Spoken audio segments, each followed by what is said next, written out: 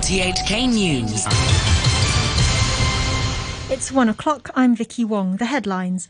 Educators tell the government to hold off on closing schools amid forecasts of a continuing fall in pupil numbers. Civil service recruits are told they'll face a national security test from the middle of next year. And the Security Minister says the public will be consulted on a new Article 23 law so no one can demonise the legislation. Education professionals have cautioned against moving too quickly to close or relocate schools in response to a fall in pupil numbers in the SAR. In a paper to LegCo, the Education Bureau said the change was structural rather than transient in nature. Speaking on RTHK's Backchat programme, Mervyn Jung, chairman of the Education Policy Concern Group, said the closure of many primary schools around the millennium led to struggles to accommodate pupils in recent years. Chim Hon Ming, chairman of the Council of Central and Western District School Heads, echoed those concerns. We don't have a crystal ball. We cannot foresee whether it is an increase or decrease in the near future. So if we just use this simplest way to close the school, and I'm afraid that if the number of students increase suddenly in maybe next 10 years, how can we find enough classrooms for the students? The Secretary for the Civil Service, Patrick Nip, says a new test on the national security law will ensure that only the right applicants will be recruited to the government ranks. The Civil Service Bureau had said earlier that the examination would be in addition to a paper on the basic law that new recruits to the administration are required to sit. It will take effect in the middle of next year. Mr. Nip explained the thinking behind the test. For those who join the government, it's important for them to have a basic understanding about the basic law, about the one country, two systems principle, and also the importance of understanding national security. So I think it's only natural that we introduce these tests for those who wish to apply for the government jobs. Earlier, the Education Secretary, Kevin Yeung, said teachers may also have to take a test on the national security law before taking up a job, in addition to a quiz on the basic law announced in last week's policy address. He said the Education Bureau may follow the example of the Civil Service Bureau. 我哋要做好國民教育嘅工作啦。做好國安教育嘅工作啦，亦都希望 We have to work on national education, national security education, and we hope to foster students' national identity. Teachers provide students guidance, so we expect them to have a certain degree of understanding of the basic law. He said the basic law test would be extended from government schools to aided schools next year and could also apply to direct subsidy schools and kindergartens. The Secretary for Security says the government will consult the public thoroughly before bringing forward national security legislation under Article 23 of the Basic Law. Damon Pang reports. Writing on his official blog, Chris Tang said the Security Bureau is working at full speed to draft further national security legislation. He says the process includes studying a bill put forward in 2003, which was withdrawn after 500,000 people took to the streets to oppose it. Mr. Tang wrote that officials would not, as he put it, allow people with ulterior motives to demonize and smear the proposed legislation.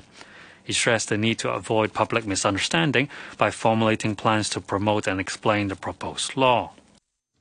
The Hospital Authority's Chief Executive, Tony Koh, has played down the impact of subsidence that has forced the suspension of work at the new acute hospital at Kai Tak. Mr. Koh said the problem was controllable. He also said the authority would review how it released information after lawmakers complained that the problem was only revealed on Wednesday, despite the fact that subsidence was linked to Storm Lion Rock at the weekend. The Australian state of New South Wales has announced that it's scrapping hotel quarantine requirements for fully vaccinated travellers from the start of next month. Australia's borders have been closed to visitors since March last year, with citizens and permanent residents having to stay in hotel quarantine for 2 weeks at their own expense. The national government had indicated that the full reopening of borders would apply only to citizens at first, but the New South Wales Premier, Dominic Perrottet, said he wanted tourism to resume to boost the economy. I want to open up New South Wales to the world. We need to rejoin the world. We can't live here in a hermit kingdom. We've got to open up. And this decision today is a big one, but it's the right one to get New South Wales connected globally. And it's going to be great for our tourism industry. It's going to be great for tourist operators. However, the Australian Prime Minister Scott Morrison said his government hadn't approved the plan for overseas visitors. This is about Australian residents and citizens first. The Commonwealth Government has made no decision to allow other visa holders, skilled visa holders, student visa holders, international visitors travelling under an ETA or other international visiting visa arrangement to come into Australia under these arrangements. They are decisions for the Commonwealth Government, as the Premier and I know. The United States has returned to the United Nations Human Rights Council 3.5 years after its dramatic walkout. The UN General Assembly elected 18 new members of the UN's top rights body, with countries kicking off their 3-year council term from January the 1st. State Department spokesman Ned Price said the United States needed to be on the council. We want to be at the table. We need to be at the table in order to be engaged, whether it's with the WHO, whether it's with the Human Rights Council, whether it's within the Paris context, whether it's within other realms that we've talked about.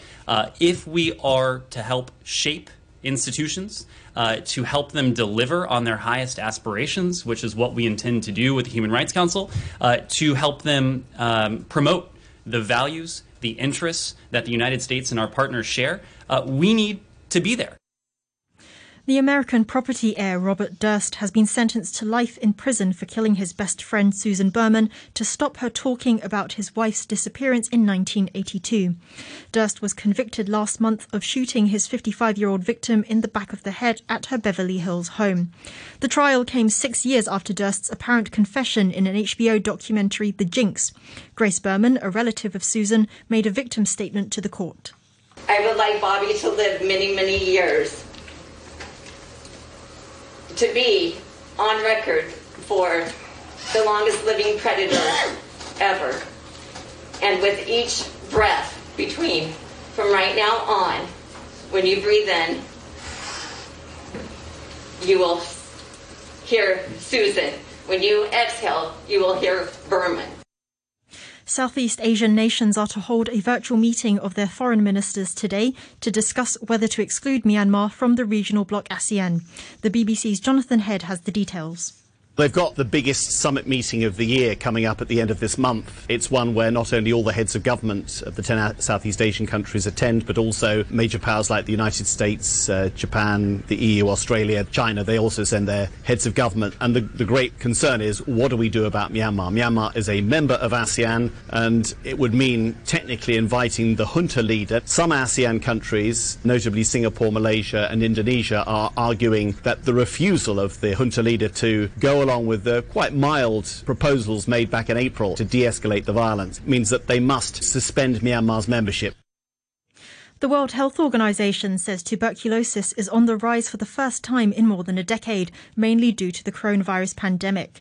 It says 1.5 million people died from TB last year. The WHO says lockdowns prevented many from getting treatment. Teresa Kasayeva is the WHO's Global TB Program Director. The COVID-19 pandemic has reversed years of progress. For the first time in over a decade, WHO is reporting an increase in tuberculosis deaths. Tuberculosis is the world's second top infectious killer after COVID-19, claiming close to 4,100 lives a day. There have been calls for calm following clashes in the heart of the Lebanese capital, Beirut, which left 6 people dead and dozens injured. The UN, the US and France have all urged for de-escalation of the tensions. The shooting erupted as supporters of the Shia group Hezbollah and its allies gathered to protest against an investigation into last year's Beirut explosion. Lebanon's President Michel Aoun condemned the violence in an address to the nation. What happened will be the subject of security and judicial follow-up. And I, for my part, will ensure that the investigation reaches the truth of what happened in order to hold those responsible and instigators to account, just like any other judicial investigation. A work by British artist Banksy that sensationally self-shredded just after it sold for $1.5 million has been sold again by Sotheby's auction house, this time for more than $25 million. Love is in the Bin consists of a half-shredded canvas in an ornate frame bearing a spray-painted image of a girl reaching for a heart-shaped red balloon. Sotheby's says the work created in the stunt is the ultimate Banksy artwork. The auction house's contemporary art specialist, Emma Baker, was there when the work self-shredded. The hammer came down and all of a sudden we heard this beeping noise. It wasn't a Sotheby's alarm, so we were like, what's going on? And everybody was sort of out of their seats, phones in the air, sort of hands over mouth, and I looked over, and I was standing on the phone banks at the time. Looked over and the picture has sort of looked like it had fallen half out of the frame, and it wasn't until a bit later that we realised that it had actually shredded. A short time ago, the Hang Seng Index was at 25,190. That's 222 points up on the previous close. Turnover stands at $103 billion. In currencies, the US dollar is trading at 113.9 yen. The euro stands at $1.16, and the pound is worth 10 Hong Kong dollars and 64 cents. To sport, and in football, Brazil have edged close to a place in next year's World Cup, beating Uruguay 4-1 in South American qualifying this morning. They topped the group by 6 points over Argentina, who beat Peru 1-0. Only 4 teams qualify automatically, and Uruguay remain 5th in the group behind Ecuador and Colombia. Football journalist Renata Mandonca says Uruguay need every point they can get. Oh, yeah, if we think in terms of the competition, definitely. Because Uruguay is not performing well in the qualifying. The head coach Tabárez has a huge challenge with this new generation.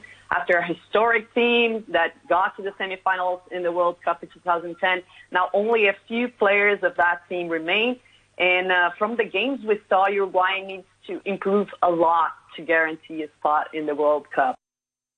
The 5th place team will face an intercontinental playoff to go to Qatar. In baseball, defending World Series champions the Los Angeles Dodgers have claimed their National League Division Series, beating the San Francisco Giants 2-1 in Game 5 to seal a 3-2 victory. The Dodgers now face the Atlanta Braves in the best-of-7 National League Championship Series for a return to the Fall Classic. The American League Championship Series begins tomorrow morning Hong Kong time, with the Houston Astros hosting the Boston Red Sox in Game 1. RTHK's Ray Jovanovich says the Red Sox, who knocked off the 100-win Tampa Bay Rays, should be regarded as favourites. The way the Red Sox are playing right now, you've got to favor the Red Sox, despite the fact Houston has home field advantage. It's a best-of-7 series. Pitching again is going to be critical, but both of these teams, especially the Red Sox, had incredible clutch hitting during their playoff series. A couple of walk-off wins, especially by the Red Sox. They are hot. They are peaking right now. The Tunisian's Ons Jabeur is set to become the first Arab tennis player to reach the top 10 in the sport's world rankings history. She's reached the Indian Wells semi-finals after beating Estonia's Anett Kontaveit in straight sets. The BBC's Russell Fuller says it's a significant milestone for Jabeur. I think it's very significant for her because the rankings in tennis, and in particular the top 10 rankings, and if you can go even higher, the number 1 spot, is something that's very visible and therefore a very symbolic achievement. And she's always made the point that she's 100% Tunisian, that she practiced in Tunisia from the age of 3 right the way through till 16, 17. She's a homegrown product. She's very aware that she's hopefully inspiring the next generation. And she's made a lot of headlines this year. She's got a wonderful game style as well, very creative on the court, likes to play many, many drop shots. She says that perhaps she had too many options early in her career, and that's why, after an excellent junior career, it took her a while to find her level in the senior ranks, but she's certainly doing that now. In the men's draw at Indian Wells, Britain's Cameron Norrie has reached the semi-finals after beating Diego Schwartzman 6-0, 6-2. It's the first time Norrie has made the last 4 at an ATP Masters event. Honestly, out there, once the match began, I was feeling very relaxed, and I was very in the present. I wasn't really thinking too much and just going out and playing and just like another match, and definitely more relaxed than all my other matches I've played this week. So I was very happy with how I handled everything. And now to the weather, mainly cloudy with occasional showers and isolated thunderstorms, moderate to fresh northeasterly winds, occasionally strong offshore. The temperature is 26 degrees and the humidity at 93%. To end the news, the top stories once again. Educators tell the government to hold off on closing schools amid forecasts of a continuing fall in pupil numbers. Civil service recruits are told they'll face a national security test from the middle of next year. And the Security Minister says the public will be consulted on a new Article 23 law so no one can demonise the legislation. The news from RTHK.